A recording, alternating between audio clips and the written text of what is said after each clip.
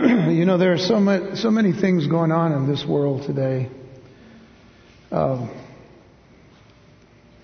even in our own city. Could you lower it down, please? Thank you. Even in our own community, there's just a number of things going on that, we read it about things in the paper or see it on the news. The pain that might affect us, but consider the families also. We've had a number of traffic fatalities, a couple of them because of excess speed, and it's just so tragic, and it hurts, to see these things. And then we have these children that, that are. The little, 5-month-old child that's missing, and we tend to think, these things, if we stay just on top of things as far as, if you ever want anything to pray about, man, open the newspaper, especially locally, and just say, Lord, this is our city, this is where you've called us to be, and we need to come before your throne on behalf of those that can't come or can't come because of their age or because of their condition, and the little 4-year-old boy as well. That there's all the trials going on, just so heavy. So many things going on. And Fred just gave me a note to pray for his sister Blanca, who's, as we speak, going into emergency surgery. So we want to pray for her, but let's also consider our community right now too, because we're supposed to be light in this community. So let's begin by praying for this community with all of our hearts. So join me in a word of prayer as we get ready to study His Word. Our Father, I thank You for the privilege of coming to Your throne of grace this evening, and especially, Lord, to pray for the needs and the burdens of our community and our family here. We especially lift up Blanca to You, Lord, just a loving sister. And we know Fred's sister that's going into emergency surgery right now, and we don't know the condition or the reason, but You do. And so, Lord, we commit Blanca into Your loving and healing hands, Father, and that You would bring her through this surgery and, Lord, to a speedy and complete healing and recovery, Lord. We just lift her up to You, and for Fred's family as well, Lord God, as they bear this particular burden in their lives, Lord. It is our burden as well. And we do pray for our city and certainly, Lord God, all of these issues and the things that are going on that are causing a tremendous amount of pain and hurt and that in our communities, our citizens, our families here. And we know, Lord God, that the only answer and solution is the Lord Jesus Christ. So that's what we pray, Father, that there will be that outlet or that inroad, as it were, to bring the truth of the gospel, Lord God, to those who desperately needed, the families of those losing loved ones, or Lord, just even those that have committed wrongs, terrible wrongs. Father, we pray for them tonight. We ask, Father, that as we look at and study Your Word and consider, Lord, all the things that are going on in our world today, they are certainly pointing to the coming of Jesus Christ. And so I pray that it makes us more aware of what our responsibilities are in prayer as well as in action. And Lord, keep us a well church, a worshiping church, an evangelizing church, a learning church, and a loving church until the day of Jesus Christ. We ask this, Lord, in Jesus' name. Amen. Amen. Revelation chapter 13, verses 11 through 15 will be our text. I'm going to read from verse 11 down to verse 18. Because I told you we were going to get into, try to finish this off. And boy, it just keeps, things just keep expanding this study more and more. But we are going to go through these 4 verses here. And so that's quite a feat for us sometimes on Wednesday night to go through 4 verses. So, but again, there's just these setups to the next portion, which actually I was ready to speak about tonight, dealing with, the mark of the beast and the 666 thing. But now I'm really going to whet your appetite for it next time. So, yeah, all right. But we might talk. We have a little time. We might talk a little bit about it. But let's look at verse 11 and begin our reading, because we've already been introduced, of course, to the great dragon, which is, of course, Satan, and then, of course, the beast that came out of the sea at the beginning of this chapter, being the Antichrist, and we've done 4 weeks of dealing with the Antichrist. And I don't like spending that much time giving Antichrist all of this, but we have to learn what we're looking at as far as the prophecies of the end times and the prophecies certainly of the tribulation period. So it's really important that we have all of that down and under our belts, as it were. But now today we meet another character, and it tells us in verse 11, "And I beheld another beast coming up out of the earth, and he had 2 horns like a lamb, and he spoke as a dragon. And he exerciseth all the power of the first beast before him, and causes the earth and them which dwell therein to worship the first beast, whose deadly wound was healed. And he doeth great wonders, so that he maketh fire come down from heaven on the earth in the sight of men, and deceiveth them that dwell on the earth by the means of those miracles which he had power to do in the sight of the beast, saying to them that dwell on the earth, that they should make an image to the beast which had the wound by a sword and did live. And he had power to give life unto the image of the beast, that the image of the beast should both speak, and cause that as many as would not worship the image of the beast should be killed. And he causeth all, both small and great, rich and poor, free and bond, to receive a mark in their right hand or in their foreheads, and that no man might buy or sell, save he that had the mark, or the name of the beast, or the number of his name. Here is wisdom.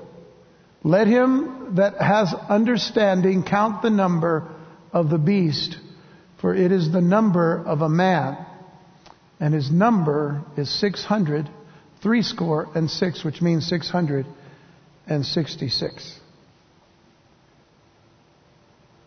In our studies of the first 10 verses of Revelation chapter 13, we have focused our attention on the rise of the Antichrist, the beast, that great dragon, the Satan himself, brought out of the nations of the world, specifically out of the sea, and that primarily from the Mediterranean region. It is this beast who will rise up bringing false peace to the Middle East, especially in the city of Jerusalem, and generally speaking, answering the multifaceted problems of the world. Because in effect, the whole world is impacted by the presence of this Antichrist. But I want you to think for just a moment that even today, the world is impacted by the very issues that we deal with on a daily basis in 3 levels. And I want to hopefully come back to these 3 levels tonight. But that is in the political, in the societal or cultural, and in the religious. And I know that on Sunday I said that, there's some things never change, but we've seen a lot of changes in the last 50 years globally. We've seen a lot of changes take place among nations and in nations. And over the last 15, 20 years or so, we've seen great changes in our own country. All of them on those levels of society, culture, of politics, and of religion. Or if you want to call it spiritual things, but I think you all understand when I say religion what that means. The masses will be drawn to this Antichrist, and they will worship him as they also worship the dragon. Now, with that statement, let me also add this. When you think of a whole world turned toward one person to worship, we would almost have to say that seems almost impossible. Until you realize that in great countries, there have been leaders where the whole country has had to focus on one leader as if he's a god. Is it impossible? No. Not anymore. As globally as all the world has become in the sense of communication and knowledge. And that's something, of course, that we also see in the book of Daniel, that we're told how much knowledge will increase in the last days. And knowledge that will bring through deception an understanding that now we have to deal greatly with the things that seem to be causing rifts in achieving global peace. And I do mention that one great stumbling block to global world peace, as the world might want it, is the church. It is Christianity in general. It is the Word of God, specifically the person of Christ, more specifically, and God as the creator of the heavens and the earth, more specifically. Do you see this? What I'm saying? I'm not going over anybody's head about these things. Now we see a tremendous opposition to the gospel of Jesus Christ worldwide. We see it even in our own country. So, none of these things are improbable nor impossible as we talk about them going through the book of Revelation. So the world is being, and in some cases has already been primed for this person and for these events, as people are seeking after experiences and excitement which will be provided by this beast.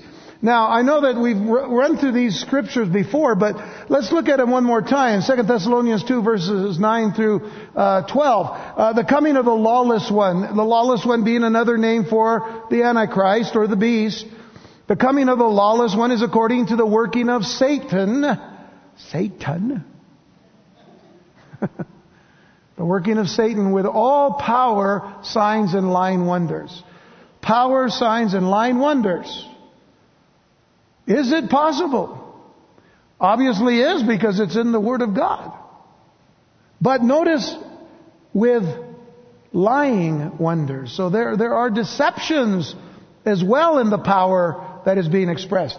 And with all unrighteous deception. So it's not only deception. You go to what's called a magic show. We know that it's not really magic. We know that, some people would think it might be.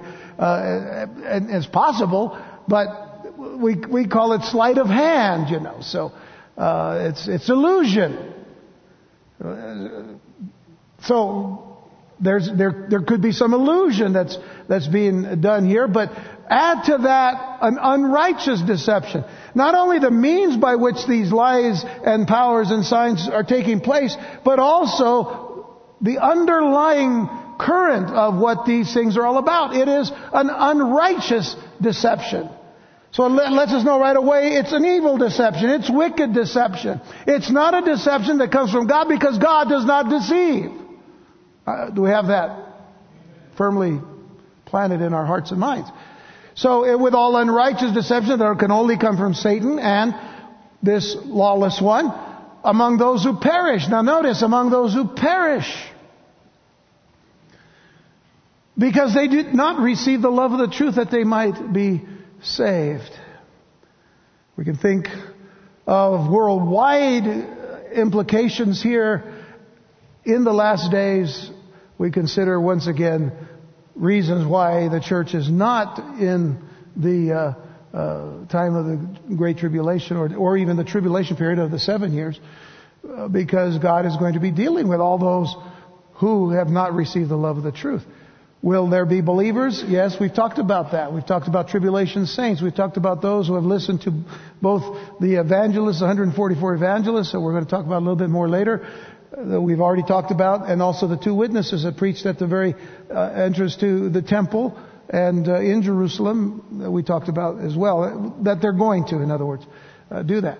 Anyway, so because they did not receive the love of the truth that they might be saved, and for this reason God will send them strong delusion that they should believe the lie, that they all may be condemned who did not believe the truth but had pleasure in unrighteousness. So, the world is looking, you see, for answers in all the wrong places. The world is looking today for answers in all the wrong places, and even in the church today. For those of you who remember just a week ago or so when we had the White is the Gate conference. But even in the church today, we see a growing trend toward experiential spirituality or experiences at an alarming rate instead of professing Christians standing firm on the Word of God. And interestingly enough, Jesus himself said in Matthew 12:39, he says, but he answered and he said to them, an evil and adulterous generation, he says, seeks after a sign, and no sign will be given to it except the sign of the prophet Jonah. Well, constantly in the scriptures we're told to beware of false prophets who come to you in sheep's clothing, but inwardly are ravenous wolves. We'll get to that verse of scripture in a moment, but yet many are seeking after signs. Many are seeking after signs today, and they're seeking after signs and wonders, as it were, together, instead of the truth that is found in God's Word. Very quickly, let me mention something written by Rodney Howard Brown. How many of you are familiar with the name Rodney Howard Brown? Anybody? A few, maybe? Okay. Well, Rodney Howard Brown was the originator considered to be the originator of the Holy Laughter movement back in the late 80s, early 90s. A Pentecostal preacher, a Word of Faith preacher as well. And he wrote a book called The Coming Revival. I believe it was in 1991, I think. And he wrote this. He said, I'd rather be, and I want you to listen carefully what he said. This is supposed to be a preacher of the gospel, but I really struggle with that statement. He said, I'd rather be in a church where the devil and the flesh are manifesting than in a church where nothing is happening, because people are too afraid to manifest anything. And if a devil manifests, don't worry about that either. Rejoice, because at least something is happening.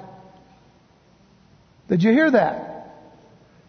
I want to repeat that again. In his book, The Coming Revival, I think it's on page 9. I think it's on page 9, all right? Don't quote me on that. It could be between 6 and 9. It's early on in the book, I think. Anyway, he says, I'd rather be in a church where the devil and the flesh are manifesting than in a church where nothing is happening, because people are too afraid to manifest anything. And if a devil manifests, don't worry about that either. Rejoice, because at least something is happening. Now, does that sound like the gospel of Jesus Christ to you? Or does that sound like the work of the Holy Spirit in the church? I don't think so. Therefore, if you go back to looking at some of the videos from those early times, or the late 80s, early 90s, when this holy laughter movement was going on in churches, and you would see people just laughing up a storm, rolling in the aisles, it went from doing that to actually barking in the church, or making animal sounds and growling and doing all kinds of weirdness. Well, at least something was happening, so it must be the Spirit. Would you not say that's deception? If you compare it to the Word of God.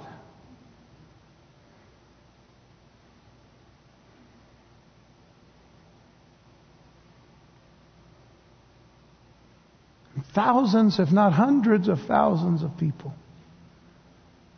thought this has to be right. Well, it goes without saying that this is a dangerous theology to hold on to, but it shows the reason that so many are drawn. Well, certainly lack of discernment. But experience seekers, seekers of experience, are not bothered by the truth. Seekers of experience are not bothered by the truth. But the Lord does not want us to give in and accept everything that blows in our direction just because it seems spiritual.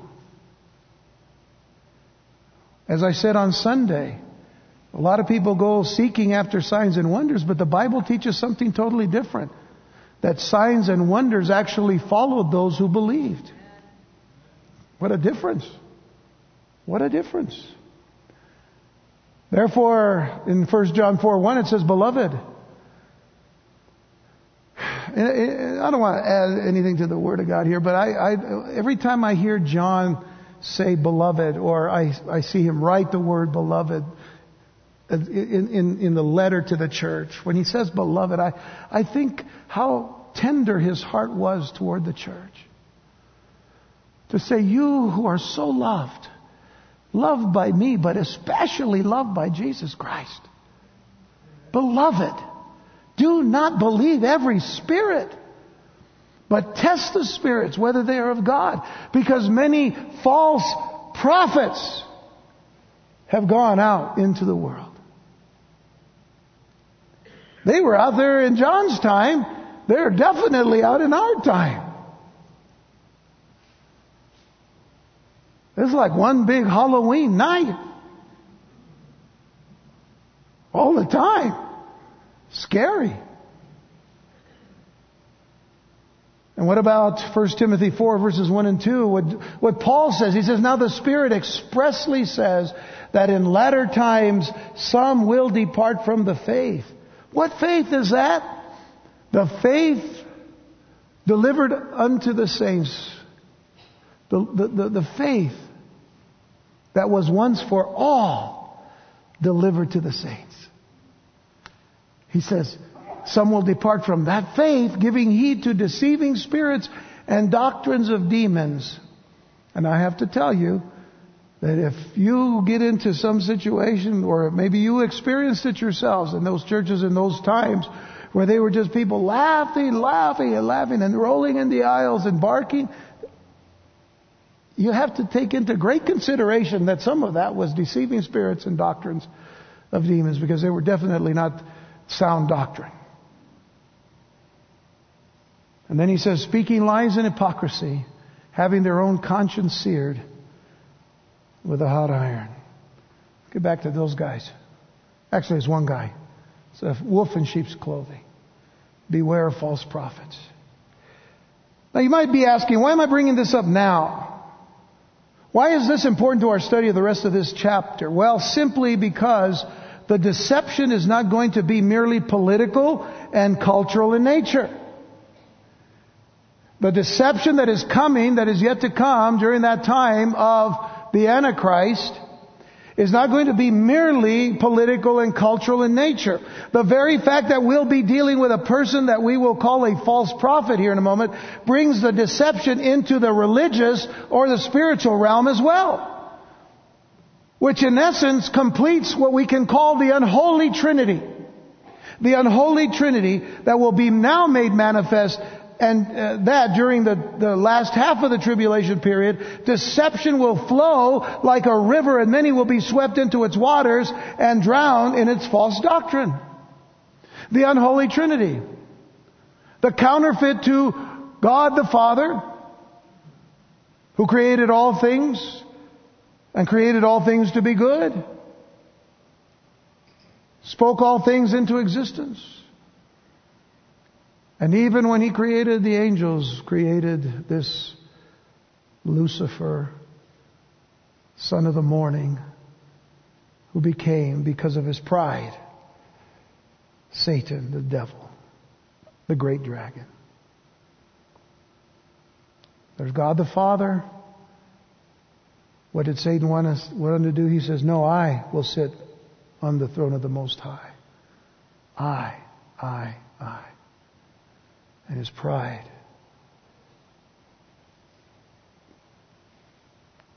Got the best of him. And will get the best of him. But he's the counterfeit of God, the Father. And then there's, of course, the Son, Jesus, the only begotten Son of God. If we believe in the only begotten Son of God, to as many as believe in him, to them gave he the right to become the sons of God, to as many as believe in his name.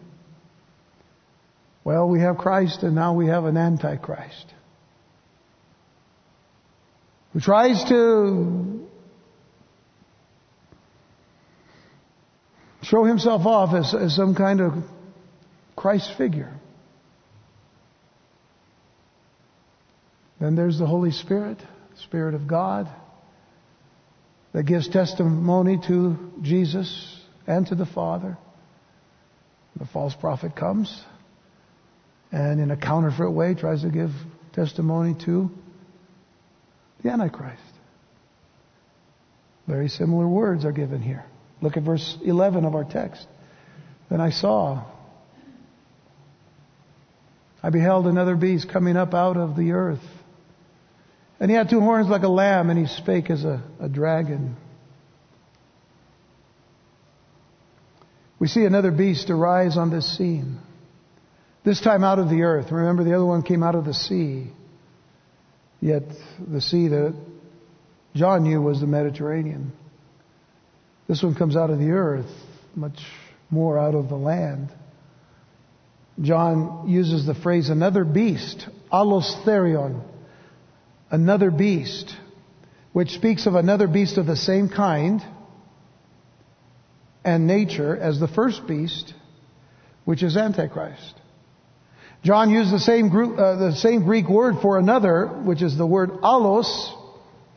In John 14, verses 16 and 17, this is very important to make this comparison. Jesus said, and I will pray the Father, and he will give you another helper. Who is the other helper? Who is another helper? Holy Spirit. So he will give you another helper that he may abide with you, the Spirit of truth, so we know that it's the Spirit, whom the world cannot receive, because it neither sees him nor knows him, but you know him, for he dwells with you and will be in you. Now he's speaking to believers. We, when we were not believers, didn't see him or know him, but now we know him, the Spirit of truth. From the very beginning of our Christian walk, we know him. Though we may not see him with our physical eyes, we have an understanding in our hearts and in our spirits of the presence of the Holy Spirit. And therefore, he's been with us from the very beginning of that time, because we cannot say that Jesus Christ is Lord except through the Holy Spirit. And then we're told that we are given the Holy Spirit, that we might be able to confess Christ, and then we're baptized with the Holy Spirit that we might become his witnesses. And then we're baptized in his Spirit so that we may serve according to the way that God has called us to serve him in whatever gifts he gives us. So, we know him. The Father sent us another of the same kind, in other words, and nature that is the same as Jesus. The Holy Spirit, like Jesus, is God. Thus, he represents God to the believer and teaches us the truths of God. And all in all, still, there's only one God in three persons. So he represents God to the believer, and he teaches us the truths of God. That is the Holy Spirit's purpose and responsibility. And so the beast that comes out of the earth will have the same nature as the first beast, which is Antichrist. He will also be empowered by Satan himself, as the first beast will be. Now, if you look at that verse again, it tells us that there are two horns. The two horns speak of his authority. We've talked about horns speaking of authority, but he has no crown. So understand this. He has horns, but no crown. Which indicates that he is not a political leader. But being the ultimate false prophet that he is, he will reveal himself to be The ultimate religious leader. The ultimate religious leader. Now let me just interject here, kind of like, shh, don't tell anybody this yet.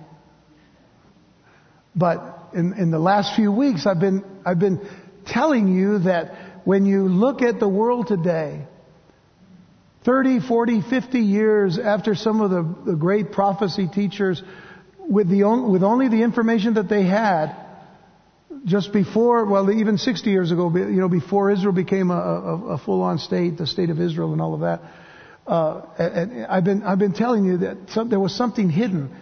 We kept looking toward the revived Roman Empire. We kept looking at, Europe to be some kind of influence here in these last days. All we see in Europe right now is that they're going down financially and in all kinds of other ways. And the strength that is in Europe today is not even European, but it's Islamic, right? And I've been interjecting here little thoughts about Islam. Now that we've come this far, and especially after 9/11, but even before that, though we just didn't really kind of push it, as soon as we realized the European nations were just 10 nations, confederacy, there were like 22 and then there were 29, nations. How do you put 29 into 10? All of that kind of stuff. We had to change our, way of thinking about this world global system that's going to be run by one person, or at least one who has the influence over them all. So once again, I want you to consider, if you will, just consider the nation or the aspect of Islam worldwide. Because when you look at Islam, it is more than just a religion. Islam is a political ideology. It is a cultural ideology. And it is a religious ideology. But one brings about another that brings about another. For one purpose, the subjugation of the whole earth. That is Islam's purpose. I guess I'm just speaking to the choir. You already know this, don't you? But it's those three things. Think about it.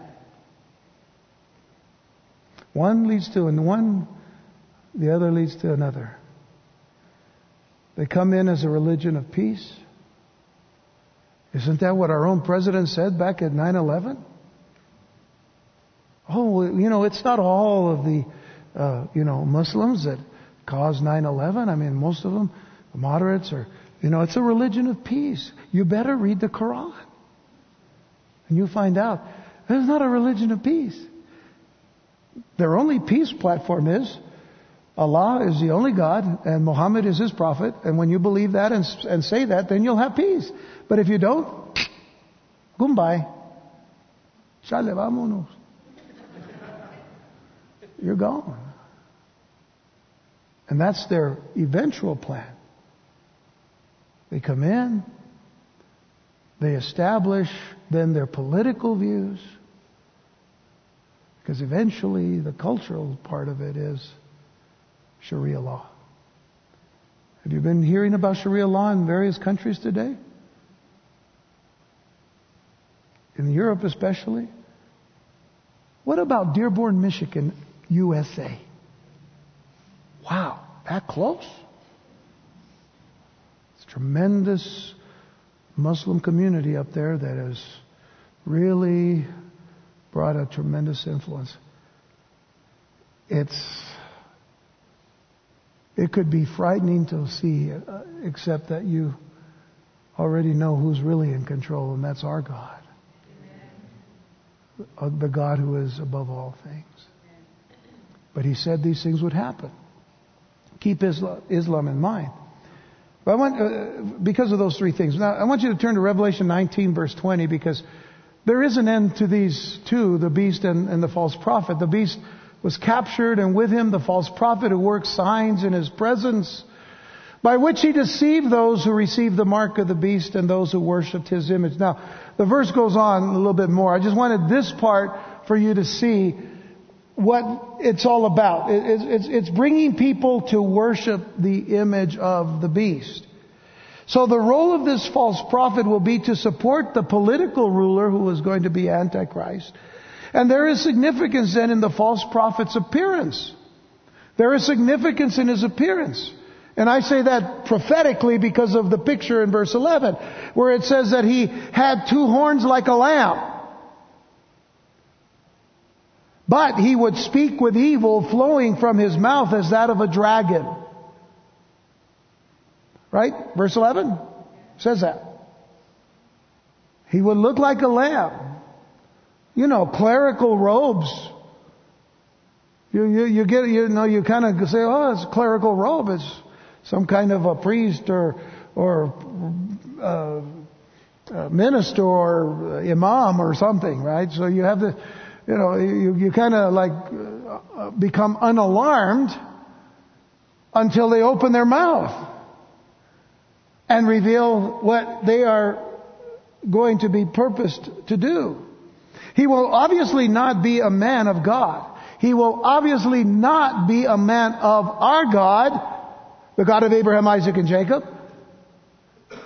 but a false prophet, which Jesus himself warned us about in Matthew 17, verse 15, when he said, beware of false prophets who come to you in sheep's clothing, but inwardly they are ravenous wolves. Now we saw the picture earlier, the graphic one. And this is the verse from which that comes. Beware of false prophets who come to you in sheep's clothing, but inwardly they are ravenous wolves. They have an agenda to destroy. They have an agenda to kill or to destroy and to change things from the way God wants them to the way that the devil wants them. And later on in Matthew 24, which is the Olivet Discourse, Jesus said, for false Christs and false prophets will rise and show great signs and wonders to deceive, if possible, even the very elect. See, I have told you beforehand. I'm letting you know ahead of time these things are going to happen. The very desire of the Antichrist and the false prophet will be to turn the hearts of the people away from the true and living God. Even during that time, there's still some influence, you see. I mean, because we haven't yet finished with the work of the 144,000 Jewish evangelists that we called them before. Obviously, the influence of the two witnesses upon the people who believed them that Jesus Christ was the true Messiah, most of them Jewish believers, now become Jewish saints in Christ who will give their lives now, many of them as tribulation saints, for the sake of the gospel and for the sake of Christ and for the sake of the kingdom. So there are still people that need to be convinced in the world that is yet to come. Now, their deception will be so believable. Now listen, their deception will be so believable that many will fall by it and by the lying signs and the wonders that they will be allowed to perform. A lot of people in our own country today are not religious people. We'd like to believe Gallup polls and all kinds of other polls that tell us that, the United States of America, 90% of the people believe that there is a God. But that's the wrong question to ask, because the question is, which God do you believe in? A lot of people believe in the God of the NFL and spend most of their time on Sundays just, worshiping at the shrines. Some of them 60 inches, some of them 55. Hey folks, I like football. I like to watch it. I go home after church on Sunday, I turn it on and I watch it so I can fall asleep. Because I'm tired. It's been a long day. But I like football. I like sports. I was an athlete, I think. Might have been one day. Unless I just thought that up myself. I don't know. No, okay, so anyway, I like it. But you know what? I don't let it become my God. It's not my God. I know who my God is. But we have all kinds of other gods. Sorry for you football fans out there. Just don't be foolish, okay? It's okay to watch football. Just don't be foolish. But here's the thing. There's so many that they just live secular lives. And they're not convinced about anything. They don't want to be convinced about anything. They want to live their lives. They want to make their money. They want to please their families and give them everything that they want. And just leave us alone. But there's coming a time when you cannot be left alone. And eventually you have to make a decision. The problem is that is going on now. And that is why we have to tell people about Jesus Christ. Because these times are going to come upon them, and they're going to have to make a decision. Either you follow this Antichrist or you lose your head. And you know, we're going to talk about beheadings pretty soon in the book of Revelation. And when we talk about beheadings in the book of Revelation, who's beheading people today? I don't even have to tell you, right? Okay. So, where are we? Okay. Revelation 13 verse 12 now. And he exercises all the power of the first beast before him. In other words, on his behalf. He exercises this power of the first beast on the behalf of the Antichrist. And he causes the earth and them which dwell therein to worship the first beast, whose deadly wound was healed. Okay, we talked about that before. But listen, just as the Holy Spirit draws men to Christ, just as the Holy Spirit draws men to Christ, so this false prophet will draw men to the Antichrist. Do you see now the comparisons? And the event that sets off this worship is the Antichrist's so-called false resurrection.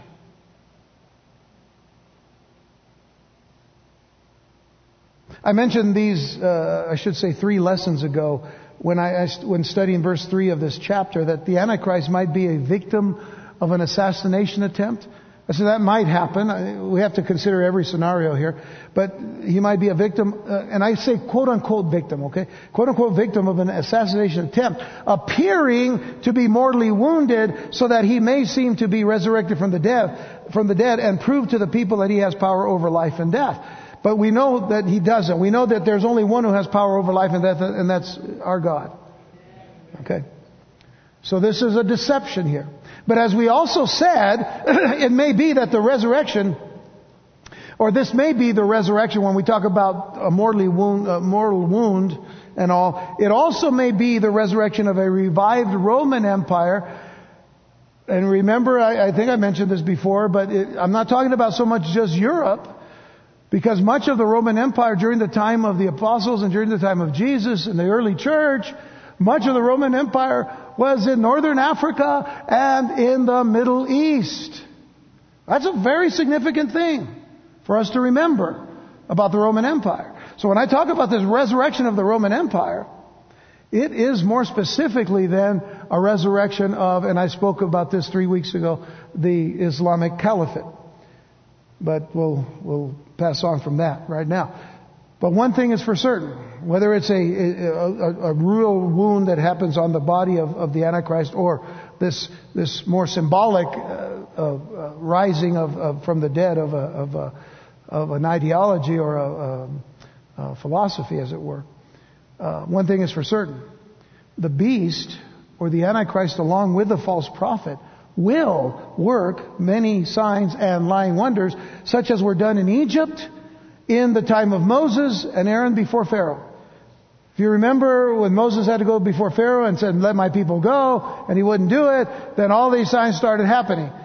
And then the soothsayers and all of these magicians of the Pharaoh, they went out there and did a copy of things, Like when Moses laid down his rod and it became like a serpent, and so the other guys, they did the same thing. They put down their rods and they had the serpents. The good thing is that Moses' rod ate up the serpents of the magicians of Egypt. Okay, so we know which is the true vehicle of the Lord, or symbol of the Lord. So without going into all of the plagues that were given to Egypt, nonetheless, there were true signs and there were lying signs. Well, there was a certain power allowed the devil. There was a certain power allowed the devil and his demons, but it was still a limited power, as will be the power of the Antichrist. It is powerful, but it is limited. And by the way, the Lord doesn't need the enemy to work miracles for him, because some people think, well, he's going to just let, the enemy do these kind of miracles and things. And getting back to Rodney Howard Brown, is like saying, well, even the devil, if he manifests himself, it's going to be okay because, hey, something's happening. No. God doesn't work that way. And see, and a lot of times people also say this.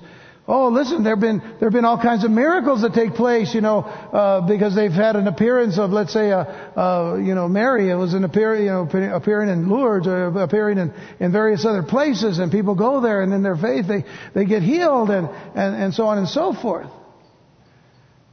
Okay, the Lord doesn't need the enemy to work miracles for him. And I want you to listen to Deuteronomy 13, verses 1 through 4.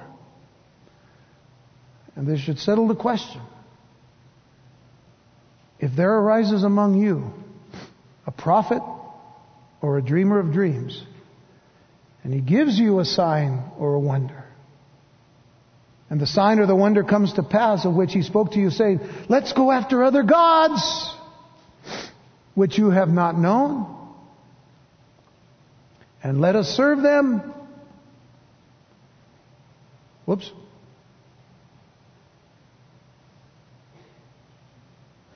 Okay, verse 3. I'll let you read it. Okay, now. You shall not listen. Notice, you shall not listen to the words of that prophet or that dreamer of dreams, for the Lord your God is testing you to know whether you love the Lord your God with all your heart and with all your soul. You shall walk after the Lord your God and fear Him and keep His commandments and obey His voice, and you shall serve Him and hold fast to Him. You know what that's saying? Even if you see something happen, but it's to draw you away from the one true and living God. And here's where the deception comes in. It can happen in all of these big healing services.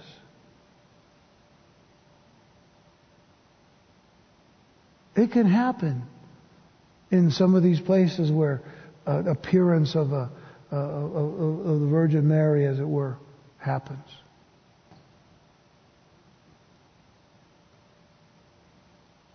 But it's a test.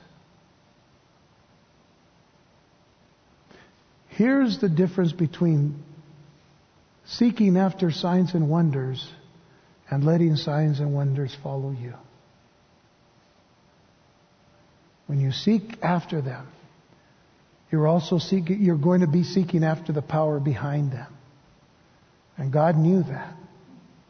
And that's why He told His own people, when they tell you, oh, let's go after other gods and let's serve them because of what you see happening here today, even though they might have a Bible in their hand, but they're twisting the Scriptures over and over and over, God says, I'm testing you to know whether you love the Lord your God with all your heart and with all your soul. You shall walk after the Lord your God and fear Him. Keep His commandments. So folks, you see, if a miracle doesn't draw you to God, but to someone or something else.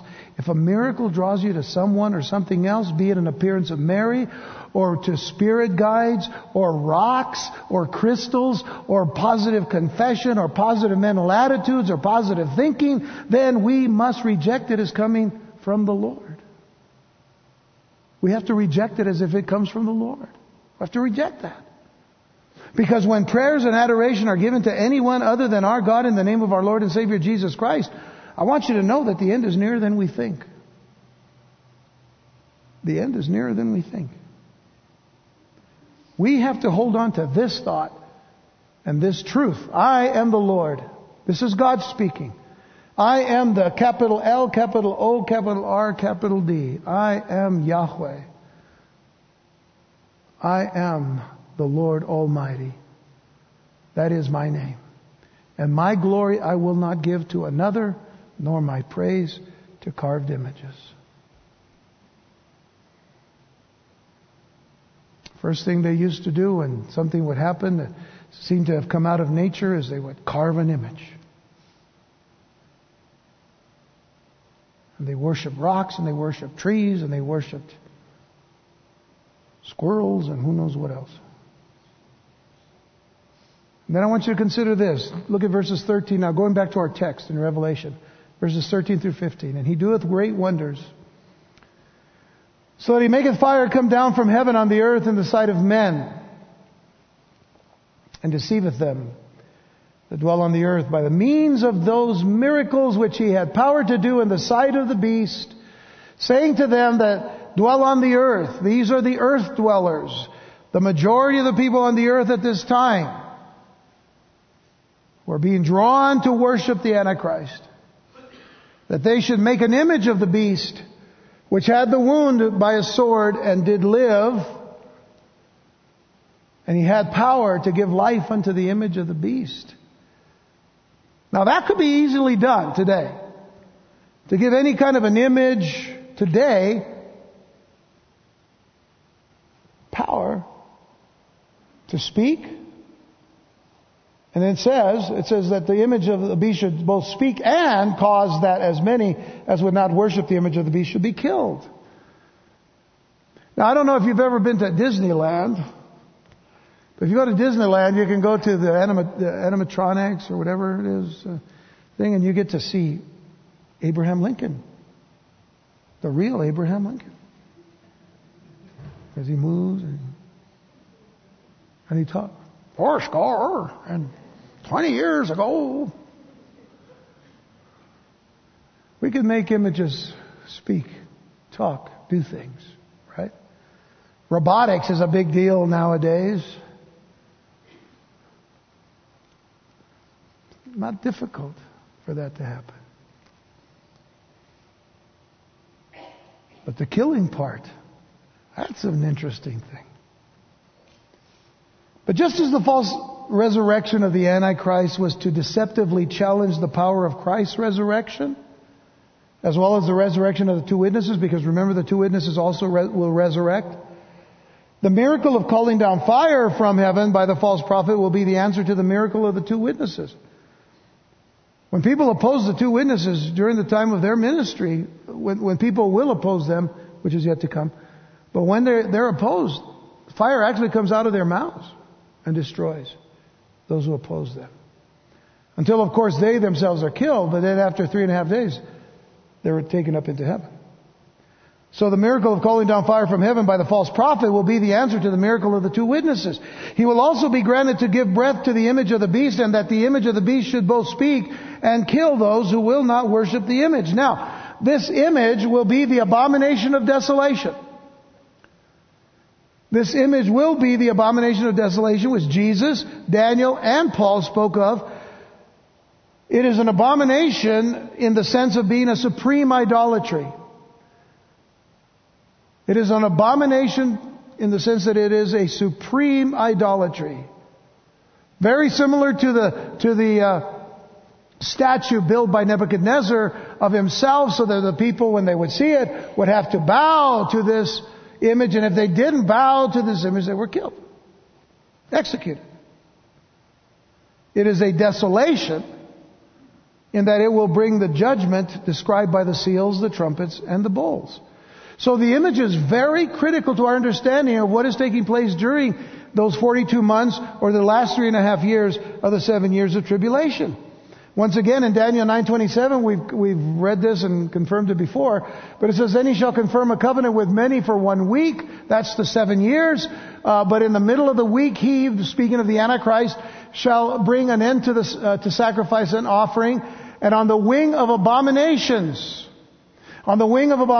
shall be one who makes desolate, even until the consummation which is determined is poured out on the desolate. So they're going to put an image of this beast in the place of the temple, which again, we talked about the temple being, of course, the false temple, because it was a temple built by the Jews, allowed for them to build it so they could continue their sacrifices until the Antichrist stops the sacrifices. And remember that they still were not accepting Jesus as their Messiah until the two witnesses came to preach Christ.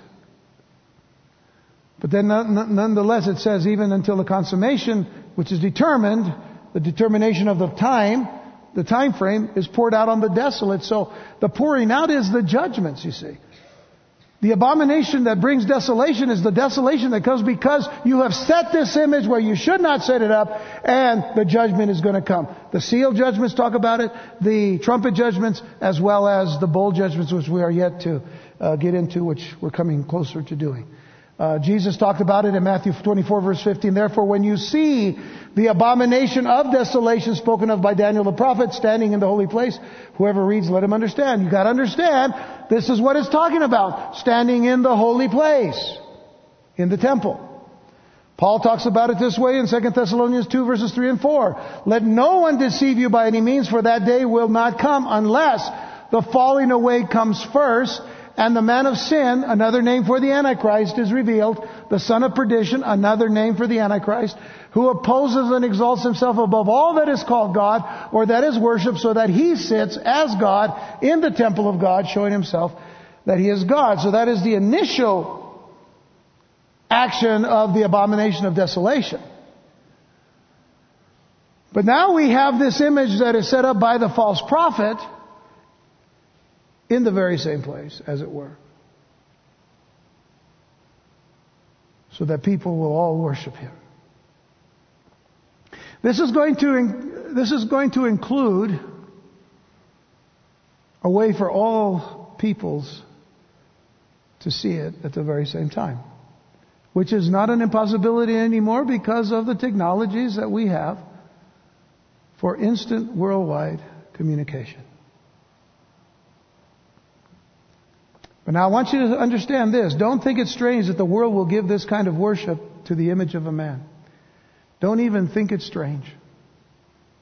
We have seen personality cults in the 20th century as well as today in totalitarian governments such as the Soviet Union, Communist China, as recent as the God worship of the leader of the North Korean people.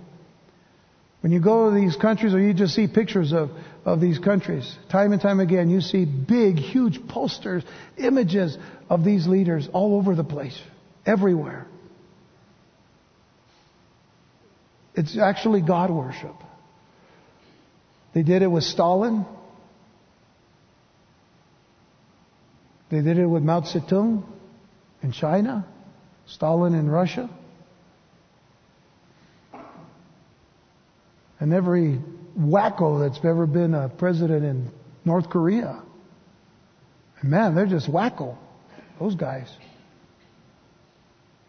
You know who's going to be the next vice president of North Korea?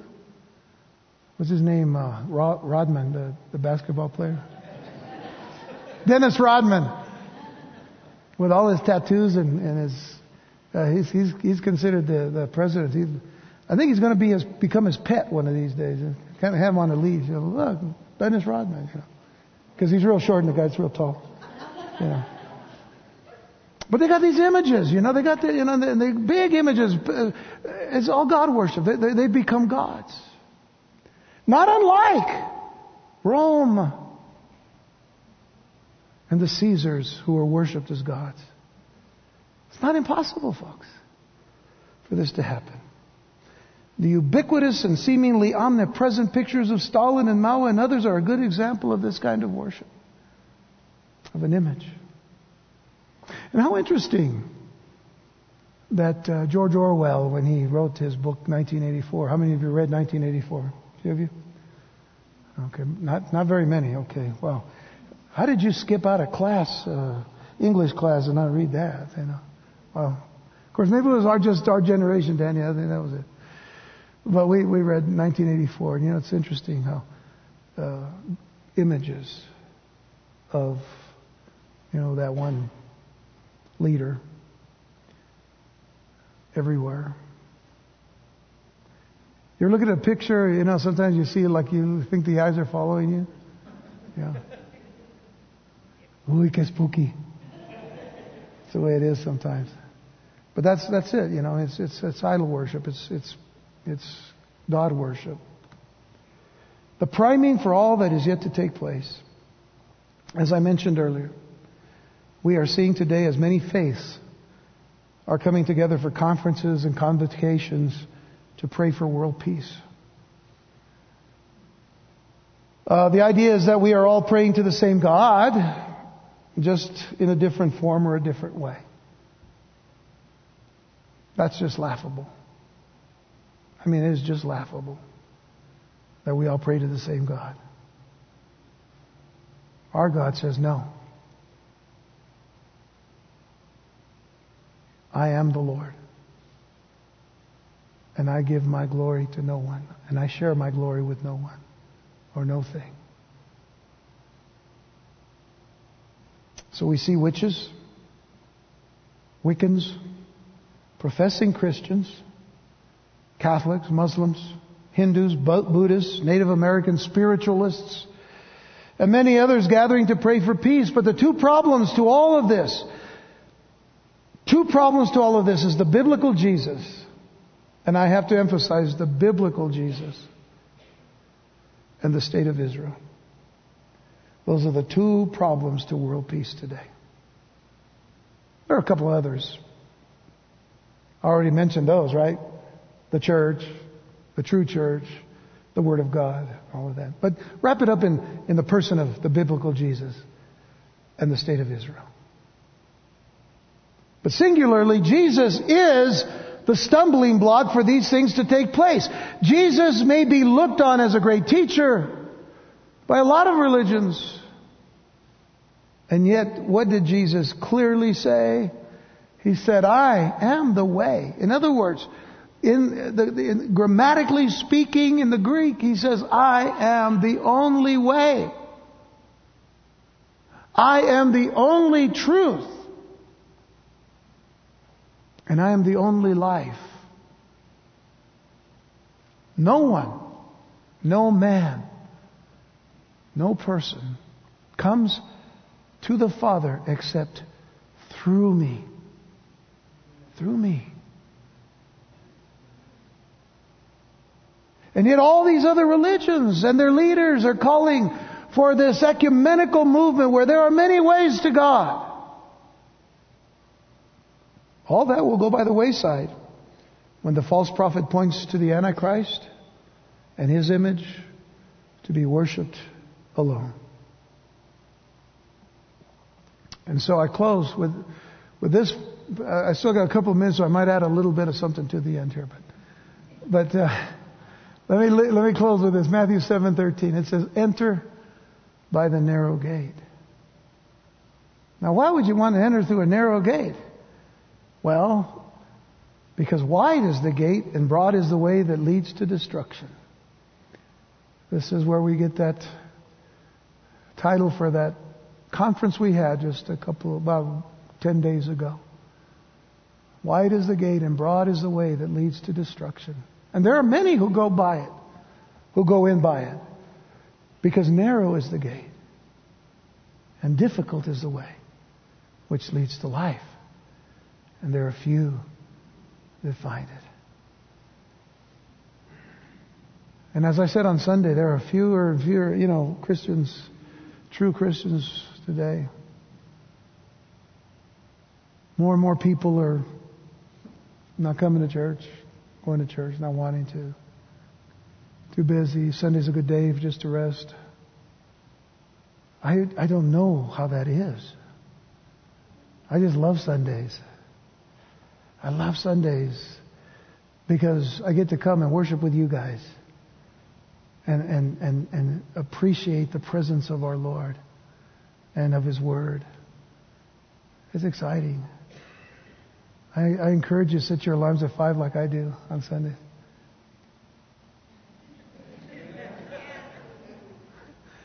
And get ready and just come on. Let's worship the Lord together. Because He said, I'm coming. Jesus said, I'm coming. I'm coming. Don't let your heart be troubled. You believe in God, believe also in me. In my Father's house there are many mansions. If it weren't so, I would have told you. But I go to prepare a place for you. And if I go, I'm going to return and gather you unto myself, so that where I am, there you will be also. What a wonderful, loving God we have. And what a wonderful Savior we have that says, I'm just going to come and gather you to myself. So where I am, there you'll always be. That sounds safe to me. And we want to be safe. After that, there's no more safety. Because then everything turns.